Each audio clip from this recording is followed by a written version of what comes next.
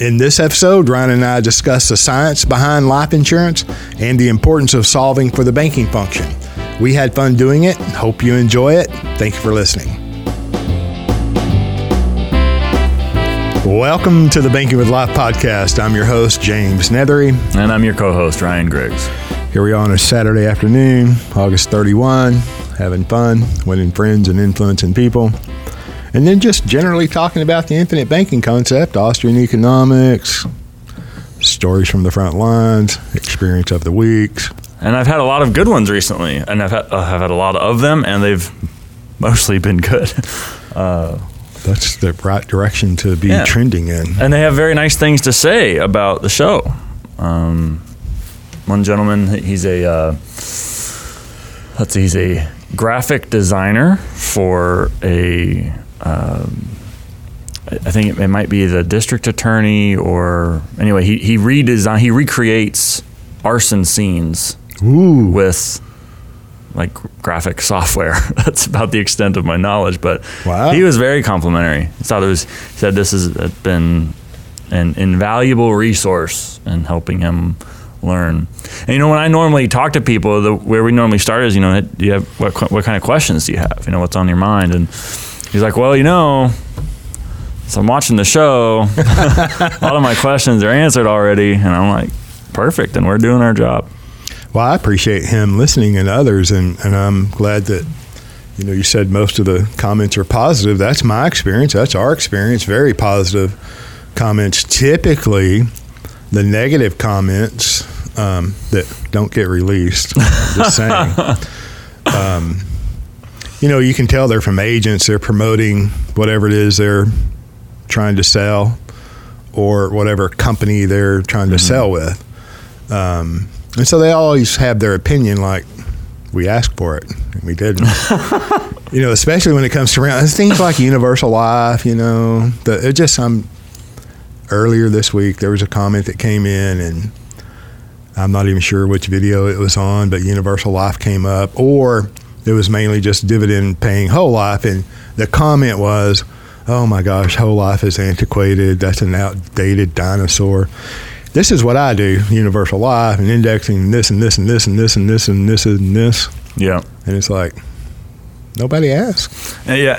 But you mentioned something in there that, about other agents, and I don't want to, that's not what this is about, but we have a lot of agents that listen, and they're very most of them are very complimentary and appreciative. And we're friendly with them, yeah. Absolutely. And however, though, there's the idea out there, and I've had this discussion this week as well, that the perception, and we've talked about it briefly before, that anybody associated with the Nelson Nash Institute or who says the word banking must be doing the same thing as everybody else. Oh my gosh. Yeah. And that's one thing that in the last, here we are, 2020, like you said, August 1st, and one thing that that's really sunk in for me this year so far, besides the fact that I'm perfectly healthy and don't need to wear cloth over my face. Thank God. Is that you've reached what we do, herd immunity. Is that what we do? Your personal curve has been flattened. What we do is unique, and the whole approach is unique, because a lot of people that when they come to it, first of all, there's not many advisors in the financial world in general who for over a year have regularly released this sort of conversational, open, unscripted kind of material, right? So people have an opportunity to get to know us before meeting us. And that is it creates a different dynamic when you finally get on the phone or you get onto a video call. And it's a better one in my view. Compared to what? Compared to the 2 weeks that I suffered through at a captive company, where one of the big four, where you're hunting down people, or big five, or at least you're told to. I couldn't. It's the old-fashioned 100 names. Write down the names of 100 people that you know or you're acquainted with or could potentially approach or abuse or stalk. Yeah. Right, and go through that list and then sell term, ask for referrals, and then try to convert the term later. Right. These these life insurance companies have been built on that. So. And I had this discussion too, but somebody else about the nature of marketing. This is, you're going to write a check for a substantial portion of your income if you're serious about implementing the infinite banking concept, and you're going to do so for several years, for as long as the industry will let you, and as long as you're financially able and willing. And that's a different kind of decision, and it's so much of the marketing that I see out there is so short-term oriented. It's like, it's okay to apply Nelson's rules to your business practices, and it's okay as a consumer to work with people who align their business practices with what Nelson taught. You think that's a pretty good place to start if you're looking at the infinite banking concept? I do. I think so. That when you mention the fact that I used to say, and still do, you walk into a room full of people and you mention the word IBC, infinite banking concept, the majority of the people in the room know nothing about it, have heard nothing about it, so that all of a sudden makes you the expert. Mm-hmm. That's pretty scary. And if you consider, I think there's, I don't know, the last I remember, 35,000 life insurance agents. Oh, yeah. Across the country, right? Whether they're broker dealers, that could be 300,000. It's a large number of licensed life insurance agents. I think that's right. Yeah. Need to move the digits around. Right? Add a zero. Yeah. Okay. How many have been exposed to the infinite banking concept? Mm-hmm. All right. And then how many actually practice the infinite banking concept through NNI as Nelson taught? Yeah. 300, 400? Maybe. Yeah, I'm being generous. Yeah. Okay. So, no, we don't do what everybody else does, or better put, they don't do what we do. Just because we know who Nelson Nash was and do what he pretty much taught, discovered, and led the way on. Right. And everybody that has a life insurance license, having a life insurance license is just that. That's all that means, is they have the legal license to be paid a commission selling life insurance. Mm-hmm. What else does that mean? Well, they passed a little test. And then too, I've said it many times, it's like most people's understanding of life insurance is based on someone else's misconception. And life insurance is almost like multi-level marketing. Mm-hmm. And I don't mean to disparage this, A.L. Williams, multi-level marketing, Buy Term and InvestRS, and almost everybody has had a license at one time to write life insurance.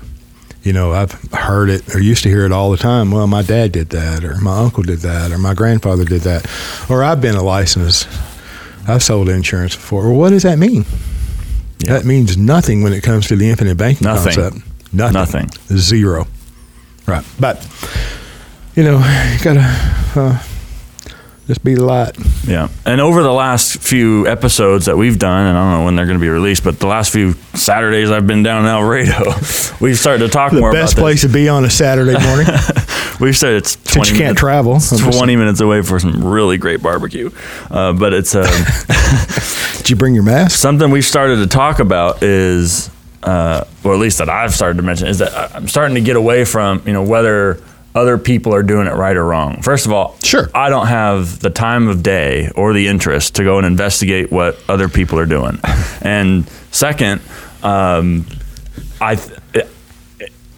approaching October will be 3 years for me doing this, and have started to see many illustrations, and be they pre-application illustrations or illustrations that on in-force policies, and you can see the design. I have never seen a design that could not have been improved.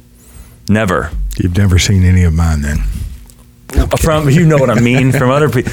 Yes. You know what I mean. Yes. And that's not to say that my way is better, but it's to say that and I think it is, obviously, otherwise I wouldn't do it, but sure. I'm not disparaged. Like if you want that, you can go get it, Right. And it's like, I'm to the point now. I tell people, listen, our conversation is going to start with philosophy, and we're going to talk about why we do things the way we do them. Oh, perfect, because that's really where you start, isn't it? One would think. And the only note that I made a couple of notes before you sat down, which is not normal, but and it comes from conversations that are had enjoyed over and over and over. It's like, it speaks to what you're saying. What are we doing here? What is this infinite banking concept? It is becoming your own banker. Now becoming. It ain't going to happen overnight. It ain't going to happen just because you buy a life insurance policy.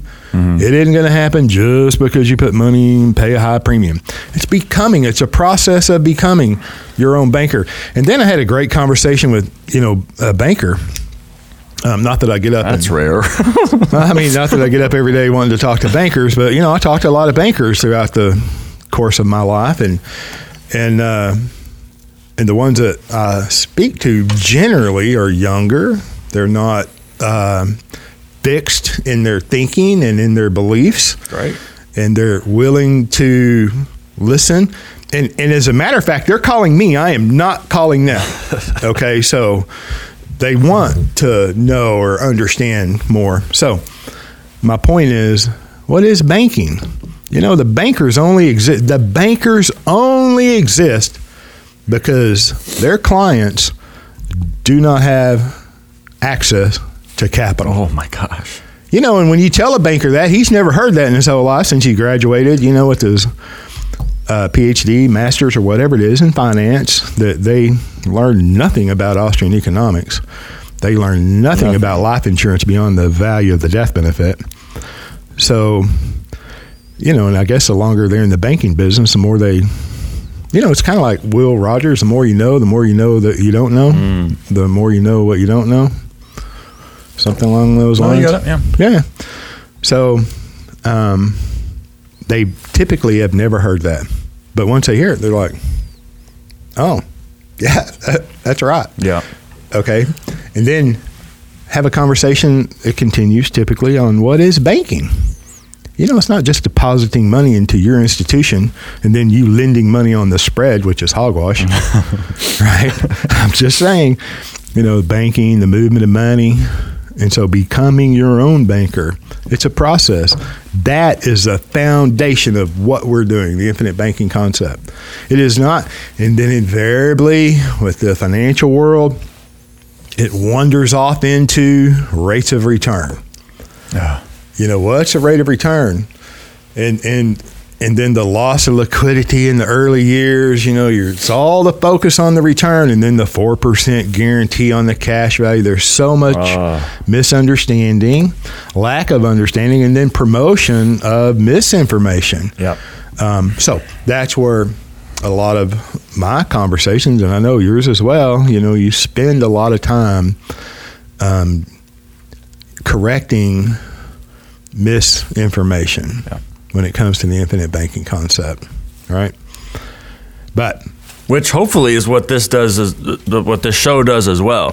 Well, let me continue, because some of the comments are like, "Wow, James, I love your show. You and Ryan are great, but man, some of them are 45 minutes and an hour, and had to speed through it to get to this or that." Because we put show notes in there, timestamps sometimes, and I have no sympathy for a comment like that. It's like, oh my gosh, we've talked about it many times. This is not a drive-by solution. This is not a drive-by event, where you hear a 15-minute soundbite and you want to pay a large premium. No. And if you do, if I continue, right, when it gets off into the rate of return, because there's not a correct foundation in philosophy or even understanding on what we're doing, it goes off into the conversation. The thinking typically goes off into what's the internal rate of return, right? And it's so bad, I got to get 100% of my cash value. I got to borrow 100% of it in the first year, so you can't see past the capitalization period or the capitalization phase. That, because there is a loss of liquidity, right? Because there's a weak argument for the infinite banking concept or life insurance in general, then the presentation has to be masked. The life insurance illustration has to be masked. Almost, it's really a mask. It's a covering for all of the characteristics of life insurance. So what I mean by that, then the promoter, the salesman, the advisor, the agent has to create this huge, mesmerizing presentation, bringing in other assets, using the third-party lenders' money that they're going to grant you access to, whether it's through a bridge loan, whether it's through a HELOC, or you're borrowing against your accounts receivables or your premium financing. There always has to be some other money, right? The old thing, other people's money. If I borrow $1 million and only have to pay 5% on it, that's $50,000. That's my cost of capital. Now, if I take that $1 million and run it through a life insurance illustration and 15 pages of Excel spreadsheets, I'm going to show you how to get a 30 or 40% rate of return. And you're still dependent upon that third-party lender's access to capital, which defeats this whole idea of becoming your own banker. I mean, I didn't even have to get above third grade math to convey that. And anyway, I hear a lot of that. I have a lot of those conversations. So you got to go back to the fundamentals. What is this? Yeah. Becoming your own banker. And that thing about being systematic just has occurred to me while you were talking. I think we've probably done the most systematic presentation on IBC that's on the internet in the form of our banking, the Becoming Your Own Banker book review. It's page by page. No question. The titles are on the screen. Look, I've released videos for some of the videos of presentations that I have done in the past and released in the past. Those are 10 years old, 10, 12 years old. And if you would watch those and listen, it's like... Yeah. The material's there. The material is there. Yeah. And this is a different kind of thing. Like this, talking about explaining why things are the way they are and why we do what we do. My interest, like what I want to do, clients are always going to come first, and serving them and making sure that everything is in place for them. But what I also see needs to be done is, and what's just never been done, period, is a sort of revisionary understanding of the history of life insurance and what it is, like from the Austrian perspective. That's not been done. And that takes time. To go back and read through the books. And so, my hope is that by providing this kind of material, we can still check some of the boxes that need to be checked, give people the opportunity to vet and to do their research and to get to know me and to have that exposure, that nobody else is offering, but I'm not saying, what I also don't like, and what I hear from a lot of people, and I heard it this week, is, we were talking to somebody else and then they wouldn't call us back.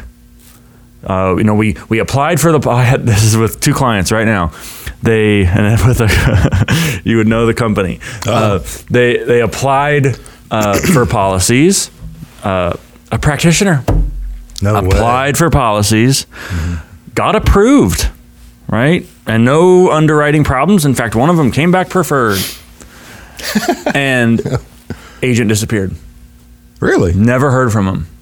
The client had to call the agent and say, hey, we got this email from this company saying that we got policies. Like, do you want to Can we pay talk a premium? about it? Yeah.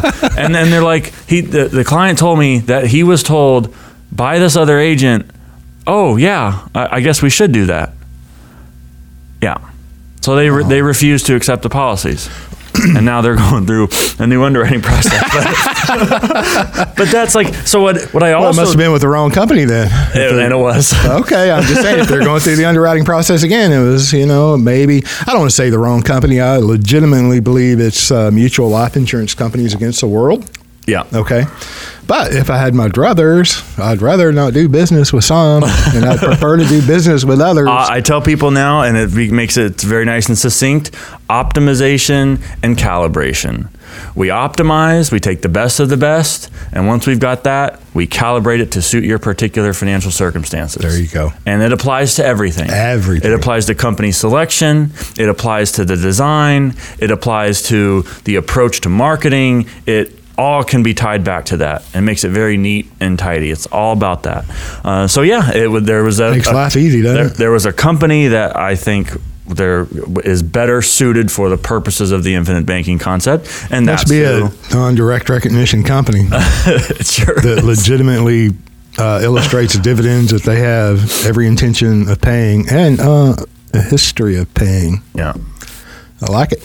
Not that the other companies were not good, but the agent should and there's other things maybe spend too. time on self-improvement. Well, I tell people this, like with the subject of company selection. I mean, I could go on for a long time about it, but one of the things I point out is, with the question of optimizing, one of the criteria that we use to evaluate, one of the many criteria we use to evaluate whether a company qualifies for our purposes is the quality of their PUA rider. What? Yeah. And that's that same reaction is what I get from clients. They're like, what? Oh, yeah. The PUA rider, the ability to pay PUA varies by company to company, and some are more restrictive and some are less restrictive. Some are attractive and some are not. Yeah. Some wants you to owning and others are not. Some wants you to pay that PUA one time a year. Oh, on the anniversary? On the anniversary. Little date right there. That little bitty date. Oh, yep. wait. And then there's others. Now, listen, we're going to talk all around this, and we're going to get comments just like, listen, we want specifics. I'm an agent. I need to know.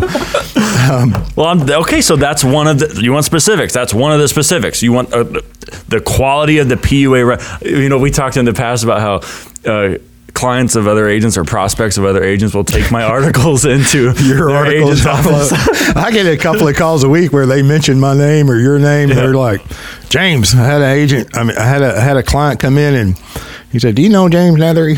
And the guy's like, well, yeah, he's my friend. I mean, yeah, several agents, not all of which are my friends, just because we haven't met. Right. But then, yes.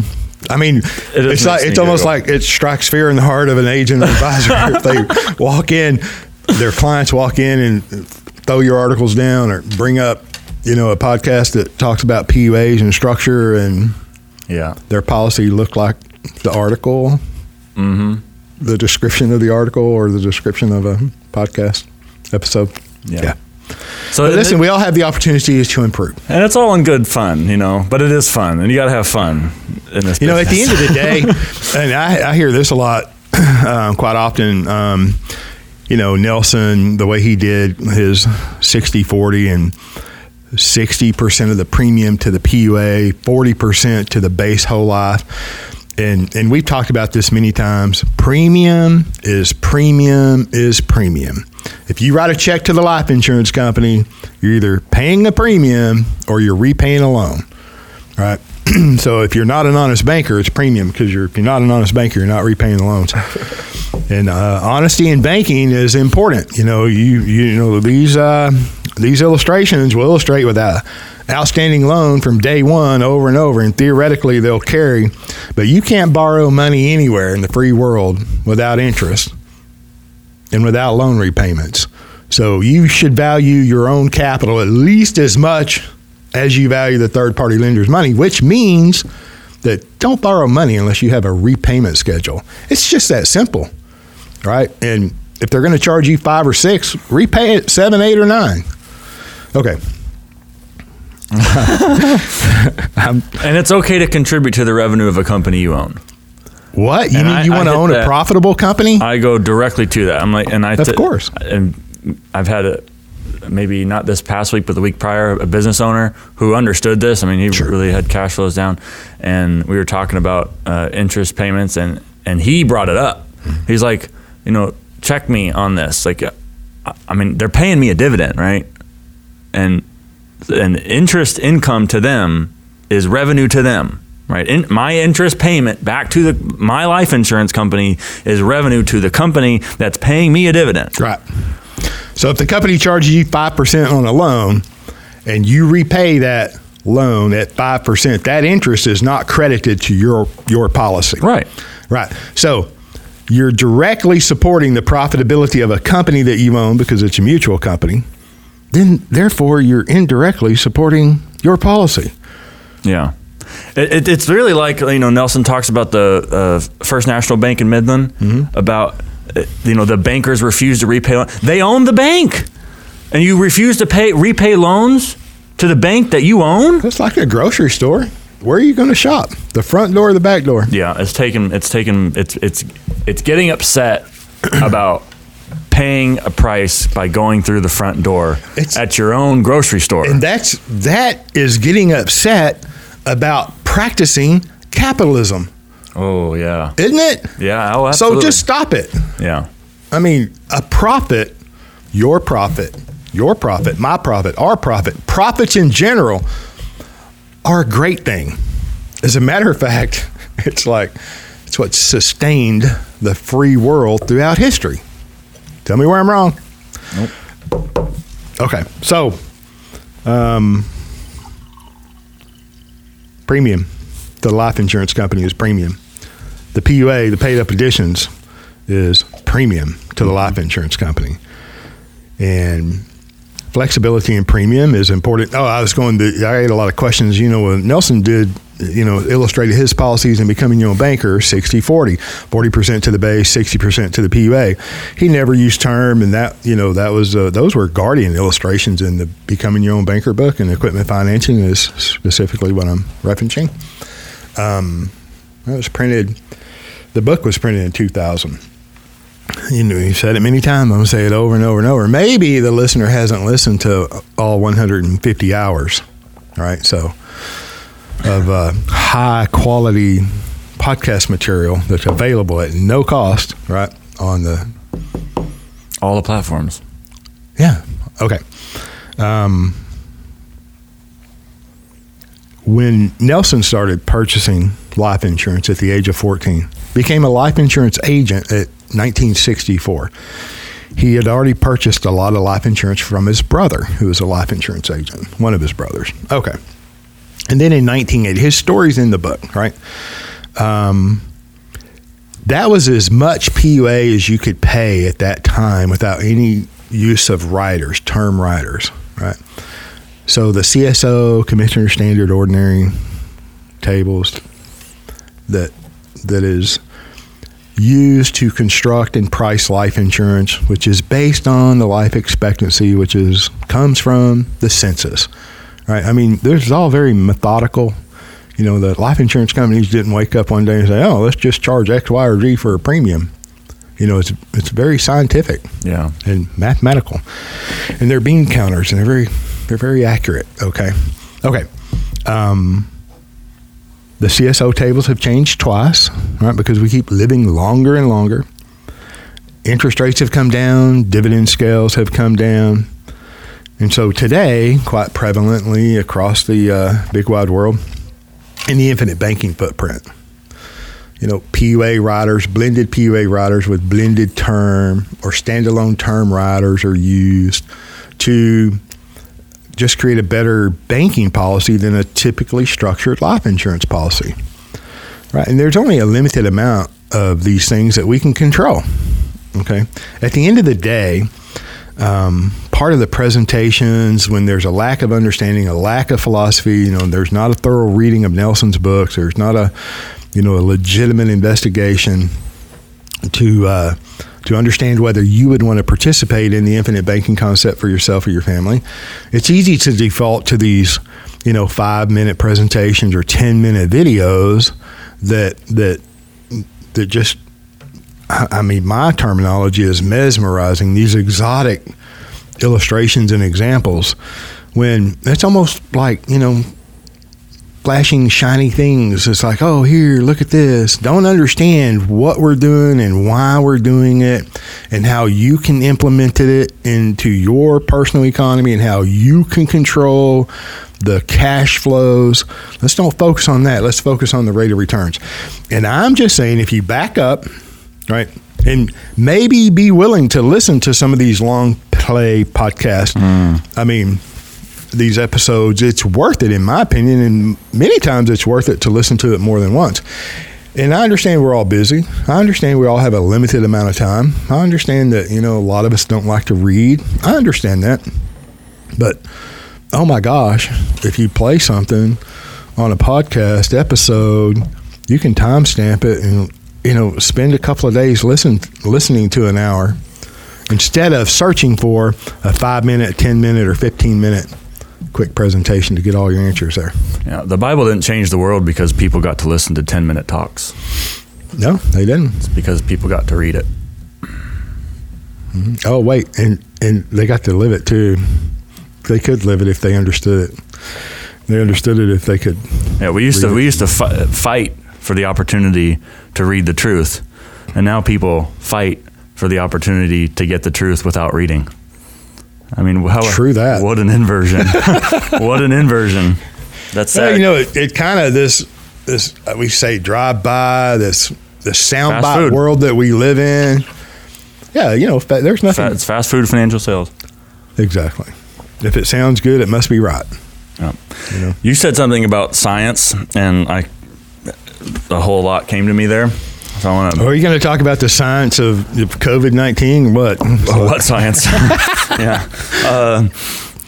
There's a lot in the conventional financial world about the so-called science of investing, quote unquote. Oh my God. And, John Bogle's work, the index mutual fund revolution, dollar cost averaging. The father of Vanguard, or low load. The whole mutual fund industry is built on the illusion that you can make a science out of investing, and it's all a mission to strip out the entrepreneurial element of investing. Right, investing. Nope, no question. Giving up your control of your funds in order to produce a greater return in the future, because we're dealing with the future, which is non-guaranteed and unknown and uncertain in technical economic terms, will require entrepreneurial decision making. It will require judgment and appraisal, as Peter Klein and Joe Salerno will call it, and you cannot avoid that. And the way that you can spot the fact that first of all, they never mention entrepreneurship. There's no discussion about the entrepreneurial decision in an investment choice. No way. Yeah, they can't. They can't. It's impossible. And then it all comes down to the selection. I like your little spiel on how arbitrary it is. My little spiel. Arbitrary time periods, arbitrary tax rate assumptions, arbitrary growth rate assumptions, arbitrary retirement age choice, arbitrary mortality time, arbitrary distributions late in life, all these arbitrary numbers that, of course, they don't talk about, but is the natural implication of that approach, right? And okay, so if we want science, if we want to have a scientific foundation in in how we manage our finances, it is not to be found in the so-called science of investing, because there isn't any. Correct. It's to be found in actuarial science. And it's very basic. The law of large numbers. It's math, man. It's just math. Math. Yeah. It's not above Calc 1. I mean, it's a intelligent, high school, mathematically inclined young person could grasp it all. Sure. And that's the foundation. And can convey that to the average individual who may not be interested in math. Yeah. Yep, but now let's apply that to what you said the infinite banking concept and becoming your own banker is all about, which is solving for the need for capital. If we use actuarial science to solve for the need for capital, now we've not ignored the entrepreneur, we've not put the entrepreneur aside, we've empowered the entrepreneur, because of what I talked about in 2019 and 2020 at the Nelson Nash Institute think tank talks, the relationship, and it came straight from Nelson, the relationship between capital and opportunity. Mm-hmm. Opportunity is just, when we say opportunity, we mean an individual appraises the landscape of possibility and has decided in their mind that if they were to intervene in circumstances, they could make things better off than they currently are. That's what we mean when we say opportunity. And one's ability to interact with, to intervene in circumstances is a function of your access to capital. The more access to capital you have, the greater an influence, the greater an impact you can exercise on the world. And so I don't see a way out of this logic. Somebody with greater access, two things, more capital and more certain access to that capital, right? Mm-hmm. So best case scenario would be, contractual access to it, that you have authority over, as opposed to, say, a commercial banking arrangement where you have to ask for permission and they get to decide. Those who have the gold make the rules. Okay, so if you have a large quantity of capital, like say because you paid a lot of premium, and you have contractual access to that capital, then your ability to exercise entrepreneurial behavior in the world is expanded.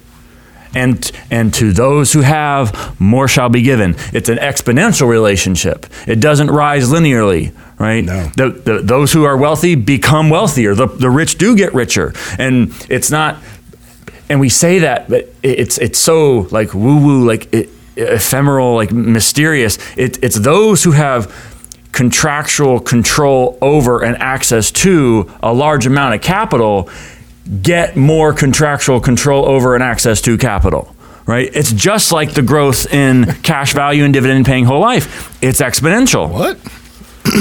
Yep. And so and this is why that's why I'm over the veiled hostility or the antagonism or the debates or the arguments. I'm over it. Oh, yeah. I'm over all of it. Sure. Because the other financial people, God bless them, great people, I'm sure, assume angelic intentions when I'm having a good day. They're not solving the problem. No question. The financial problem is the need for capital.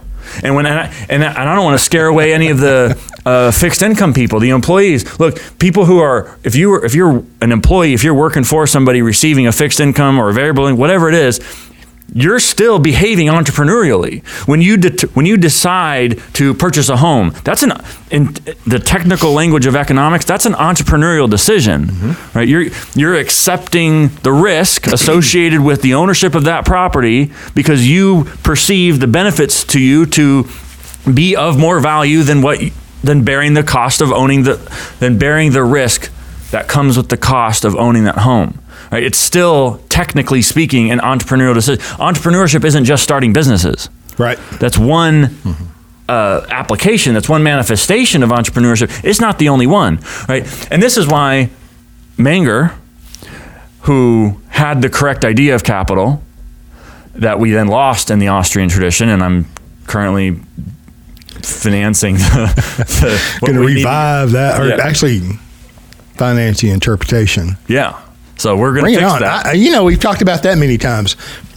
How come? Why haven't all of these Austrian economists, taken some part-time jobs to be able to finance the interpretation of that article? I don't know.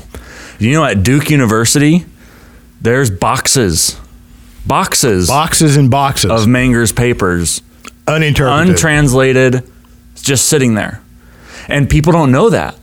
I didn't know it a year ago, and they just don't. We don't know, but that's all going to change. That's all going to change. But so even Menger, though, his idea of capital was restricted to the business sense. Yep. He said it was the monetary value of assets with acquisitive purpose. So capital that the businessman sees, and that's true. But there's nothing.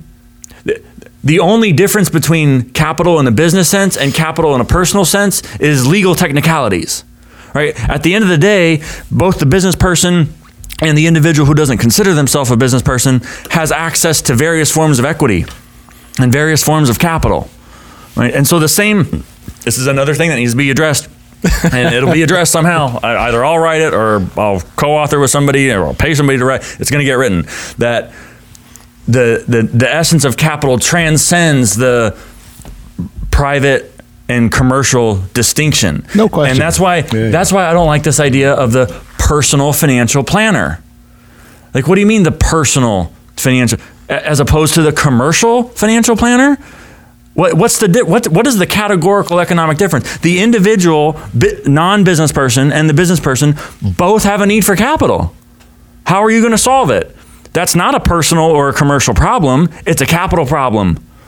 And so, like the certified financial planner and the chartered financial, all these various designations that are geared towards what's marketed as this alleged dichotomy, that marketed towards the one side of the dichotomy, which is personal finance. It's like, no, this isn't personal finance. It's why we've got clients who are individual employees and clients who are investors and business people. And we're solving the same problem for all of them. No question. So that's my little, and on scientific foundations. Yeah, thanks for expanding on that. Look, a household is going to be run profitably or not. They're either going to be solvent or insolvent. A business, back in the day when businesses could actually go bankrupt, that's a very important function of a capitalistic, society. So a business is either going to be profitable or not.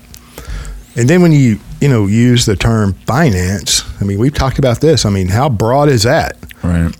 What can you cram into there? The CPA, God love you. Really the banker, the commercial banker, the real estate, it's so broad. What are you talking about? Yeah. When you boil it down to access to capital, I love that. And, going back to a lot of conversations that I have over and over and over, at every level in the financial services industry, with the CPAs, with the bankers, with the attorneys, there's not a clear distinction between investing and saving. Oh my gosh. Okay.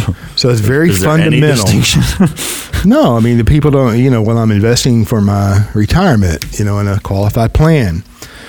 And then when you just think that through, right, investing is not savings. Right? Just because Wall Street created a product and called it an opportunity and then puts it out to the public to attract capital, that's bass-ackwards. Okay? Create capital accumulation, capital formation with structure.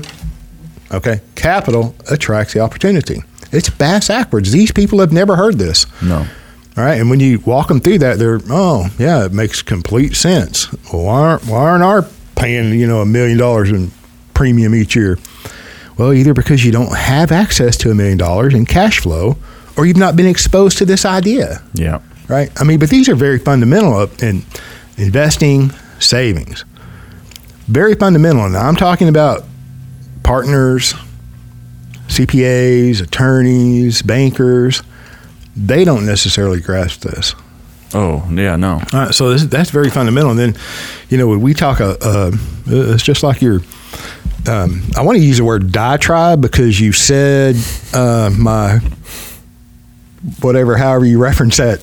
On the arbitrary numbers thing? Yeah. That's your spiel. Spiel, because you said spiel, I'm going to use diatribe. Right? I'm just saying the expansion of topics into the depth which we discuss on this podcast is invaluable. No one else is doing that. So I'm kind of speaking to that. Thank you.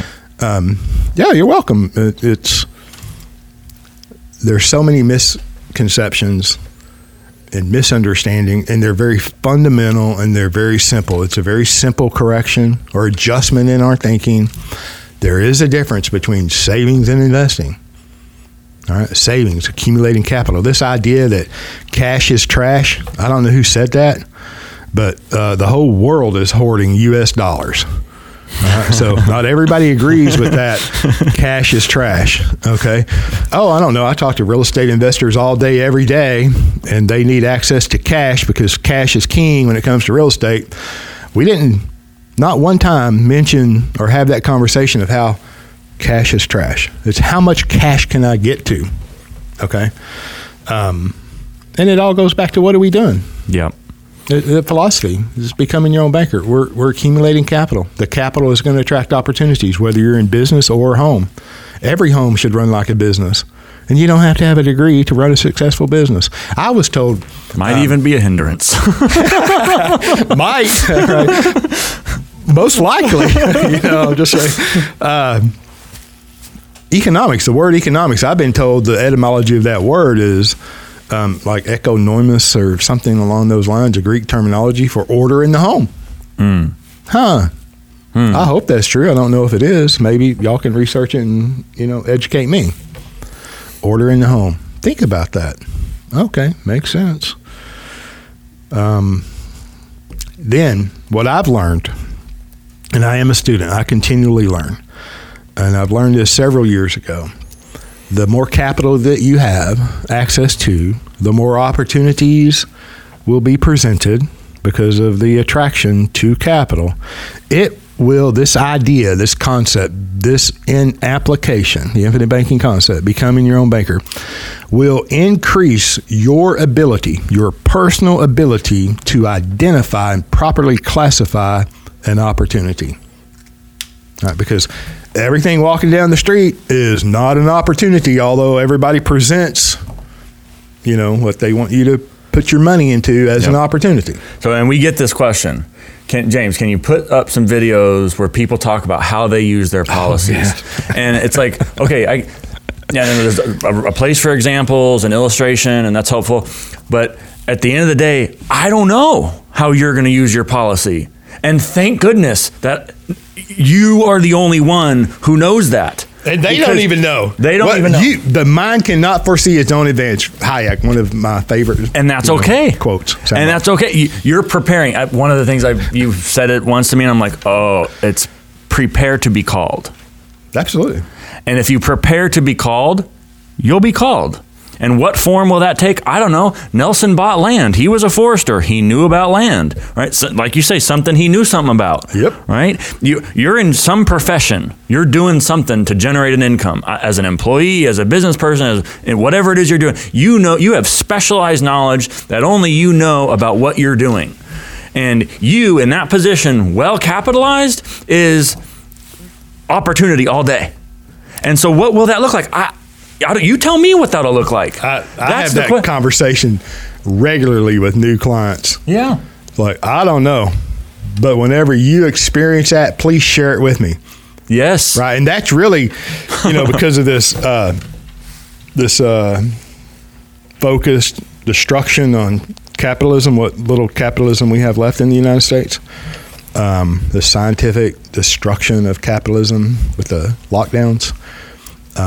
Prior to that, we had, so going back in history, the last, 15 years, we've had live events, throughout North Texas, Houston, and different places where outside speakers come in and people get to meet each other, right? And it's phenomenal.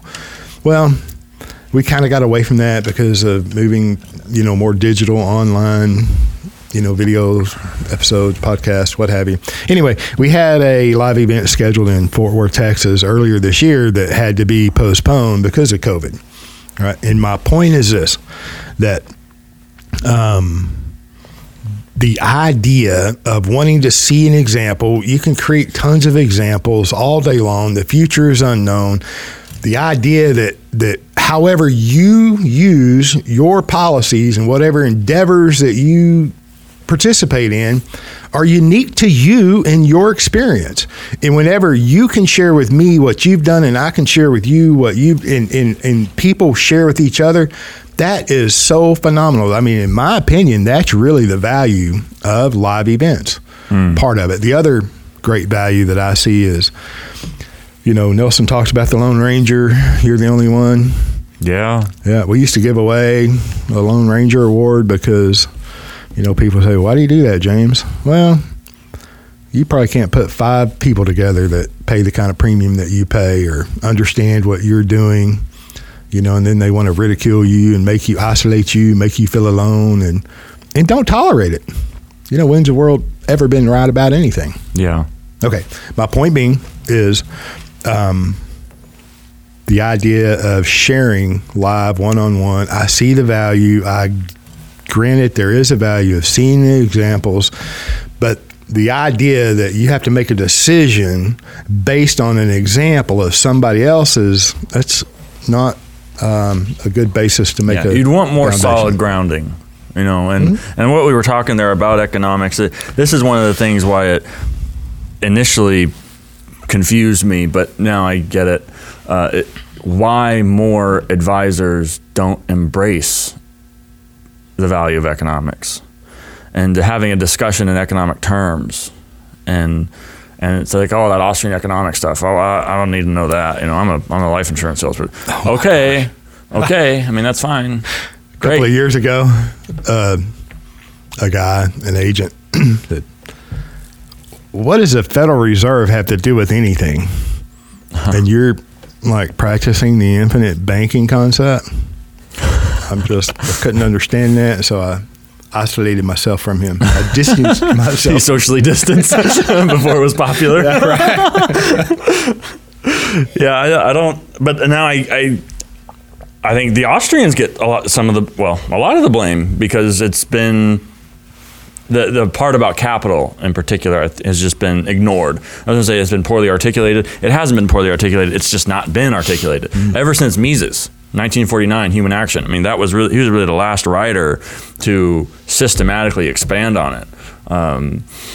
And so we deserve some of the blame. You know, the other question we get about, you mentioned cash, and cash is king, and the question of money, and I get that question sometimes, people who are typically more liberty-oriented, more Austrian-oriented, they have a concern about the dollar crashing, and a lot of the Austrian and Austrian light financial entertainers online.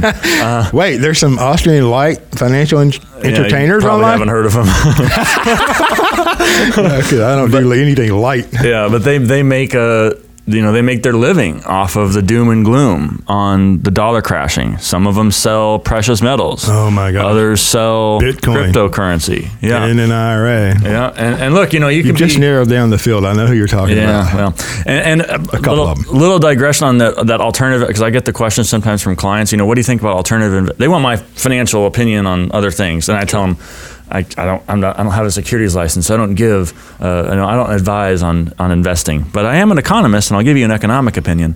And my economic opinion is really ambiguous on the whole question of particular alternative investments. Kind of goes back to what we just talked about. Like, the right investment for you is going to be something of the subject that you know of. An example of a client in New Jersey, and he's poured like $30,000 into transforming his backyard into a self-sustaining garden. Wow. And he's producing like enough produce to provide certainly for his family and his extended family, but also people in his community. And it's like, who would have thought, like, I don't even have a backyard. I wouldn't even put that together. But sure, because he had the access to capital, he could go do that. And maybe he likes gardening, and maybe he wants to take care of his people. And enjoy, yeah. And I like guns. And that's my thing. But I thought I smelled gunpowder this morning. But you're not going to catch a flight anywhere, right? There's a certain family history there, and there's certain reasons why I like that. We just went shooting last weekend. Yeah, and yesterday, and other people going tomorrow. Going back to like cryptocurrency and precious metals. Listen, man, Bitcoin is up like unbelievable. Gold is up. Silver's up. Yep. What kind of dividend is that throwing off? What kind of cash flow? Oh, it's a cash flow in. Yeah. So it's just another. So I tell people, whatever appeals to you, whatever you have an interest in, that you like, that you see value in, that you have knowledge of, go for it. Just take care of the capital function. Sure. And the capital function, yes, it occurs in the U.S. and the money that we happen to have here in 2020 America, which is the U.S. dollar. And do you know that I, nor you, nor the listener or the viewer has any control over what the money is?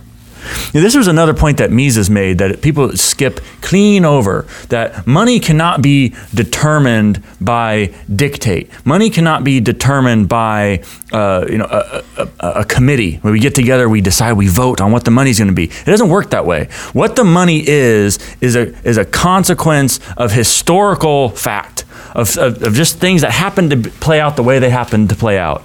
The gold and silver used to be money because it has certain physical attributes that made it conducive to facilitating exchange. Mm-hmm. And that's the question. The money is that thing which will best facilitate exchange. And that's why it's the general medium of exchange. So it could be salt, and it has been salt. Has been salt. Tobacco. Cigarettes in a prison. Tally sticks. Yep. It can be whatever. Cigarettes in prison. Yeah. Whatever best facilitates exchange. That's right. And it just so happens that in between the Atlantic Ocean and the Pacific Ocean, south of Canada and north of Mexico, we have these things called legal tender laws, where your debts are, by law, the government can force somebody to repay a debt in U.S. dollars. And they can force a merchant to accept repayment for a debt in U.S. dollars. And to my knowledge, that's not going anywhere anytime soon. And you know what?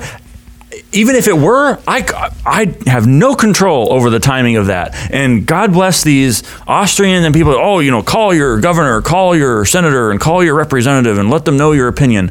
Okay. Spend as much time doing that as you please. Some people sign a petition. Some people take pleasure in doing that, and that's great if you want to do it. It's going to have no currency change ever in the history of the world was determined by a phone call somebody made to their government representative. Okay? And you know what? The fact that we don't have control over that doesn't matter. Because at the end of the day, all assets are going to be denominated in some currency. Mm-hmm. And for the purposes of capital accumulation, which is the financial problem, what matters is that you've got access to more than what you paid in. And so long as you were abiding by actuarial science, which happens to apply in the life insurance industry, you're going to have more than what you paid in. And you could denominate the values in dividend paying whole life insurance in pebbles. If I got more pebbles than I paid in pebbles, I'm happy. Now, my position's improved. Yeah, I'm with you. I completely agree. However, all life insurance is not created equal. So there could be a situation with like Universal Life. Oh, well, yeah. I'm talking about dividend-paying whole life insurance. Okay, perfect. Yeah. Dividend in fact, paying. I'm only talking about contracts that come through our office. How about that? Whatever anybody else puts out there, I don't know. But dividend-paying mutual life insurance from a non-direct recognition company, structured properly. If I add to that, and not much is needed, it's just I want to. It's like, you mean we can't control what is dictated to be currency? Okay. So I also cannot control what the interest rate environment is. And I also cannot control what the markets are doing or are not doing. And I must say that you want to use arbitrary numbers to do any kind of financial planning, the foundation is non-existent from that basis. Okay. Every market in the world is manipulated. I'm just saying, it's like, if you've got to get outside of this construct that we were born into, in my opinion, the debt slave construct, and then the education or the not really education, it's the indoctrination of history and economics. And it is what it is. I love our country. It's the greatest country created by man, in my opinion. The greatest economic engine on the face of the earth is the U.S. economy. So, okay. My point being is there's so much that I cannot control. Why am I even going to worry about what I cannot control? Right? So how about we just pile up a whole bunch of money, capital, and enjoy the opportunities as they come. And it just so happens that the thing you can control is what matters. And what matters is who controls the banking function.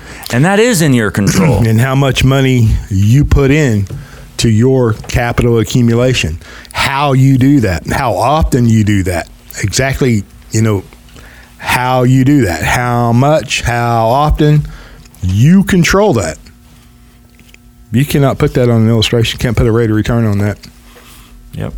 And the challenge should be to get it past the underwriter. That is a challenge. I tell people that. A challenge. Once we go through all this, and I know that the client's up to speed. I'm like, listen, it's hard to convey this because to understand the value, we had to go through all that foundation. Now that we have, I can express this. But that's one thing that we do well is that we know how to have that conversation.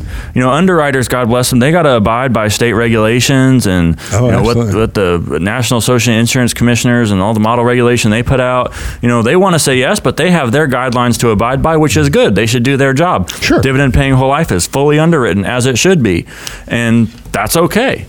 So underwriters got to do their job. Client wants to pay a certain level of premium. There is a correct way to have that conversation, to get the client what they want, to get them the ability to pay the premium they want to pay, and to give the underwriter what they need to say yes. Absolutely. And legitimately, transparently. No, straight, no question. But correctly. Yes. And there is a limit to how much premium anyone can pay. There's a limit to how much face amount, total death benefit, anyone can have. And these limitations are adhered to by the life insurance companies. Yep. So they're, like you said, they are doing their job. I know we make it look easy, right? And there also has to be insurable interest at the time the policy is formed. Yep. Right? So we can't buy life insurance on anybody we want. We can't pay whatever premium we want to pay just because we know it's good and we want to pay a premium. So there's an effort behind the scenes, right? What you don't see. Oh my gosh, is there an effort? I don't want to, say it's,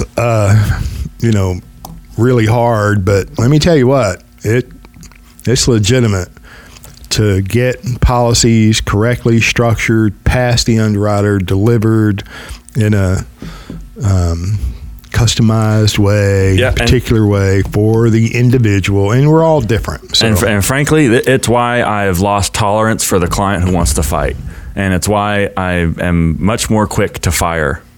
And it's like, unfortunately, it's not going to work.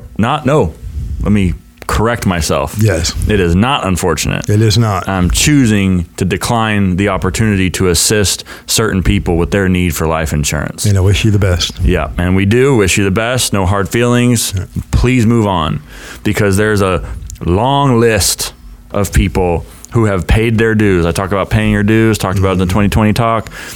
There's a long list of those people who have done their homework, who have paid their dues, who see the value, and who understand what has to go on in order to get things done, in order to maximize what they can do. Mm-hmm. And get to it. Because the older you get, the more the allowable face amount you can apply for at the time of a new application goes down. And it goes down in a stepwise function. It's not linear, so it drops off various cliffs the older you get. And so give us an idea of that. And most of you probably know this, but a lot of us may not know this. So you just had a birthday. Happy birthday. Thank you.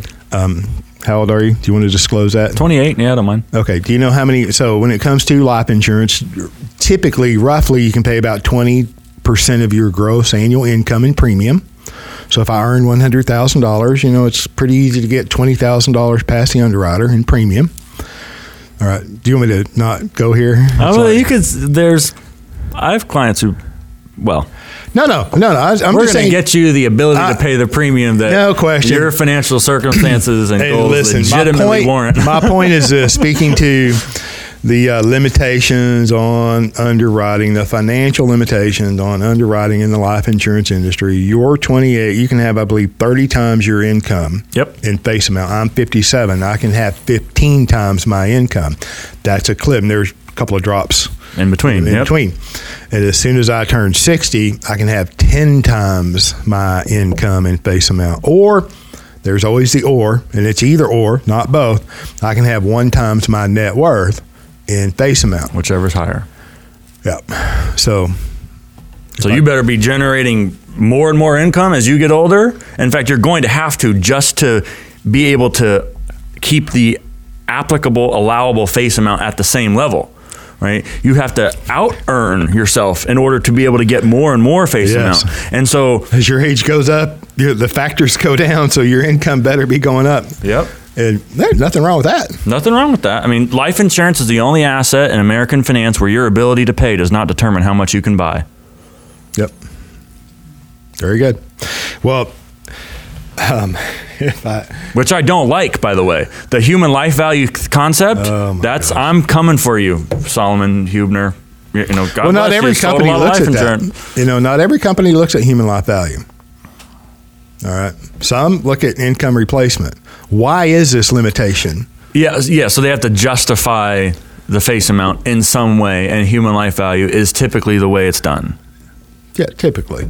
That's how the limit is typically set. Yeah, and then why, and rightly so, why limit that? Who got up one day and said, I'm going to limit anything, right? Yeah, you're going to limit me like that? What? Right. Wait a minute. If you're going to limit what I can put into life insurance, it must be you must think you know better than me, or you must want to control me and where I put money. What? I mean, I'm not a conspiracy theorist. I'm just a student of history, and I like asking legitimate questions. Which the most legitimate question I've ever asked and have yet to receive a straightforward answer to is, can the government print all the money they want? Yes or no? Yes. Okay. If that's true, and it is, and they prove it, why do they need my money in taxation? You can print all you want.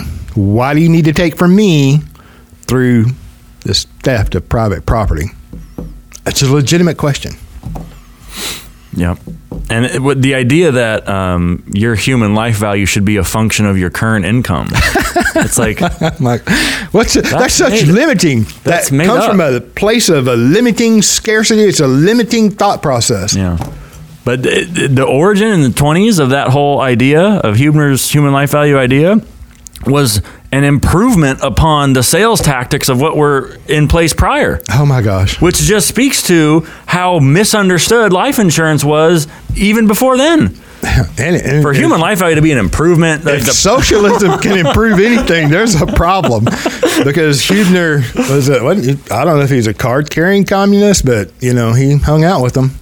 His academic mentor was a self-described, quote unquote, voluntary socialist, whatever that is. But is that even possible? I don't know. We can go to wherever. I'm sure it is. They're coagulated in Washington D.C. Voluntary socialists. They're getting paid. They're getting paid. All right. All right. Listen, we could chase rabbits all day long, or we could go have some of the best barbecue in Texas. That sounds like a phenomenal plan. All right. I'm happy. Perfect. All right. Live free and independent. Thanks for listening, y'all.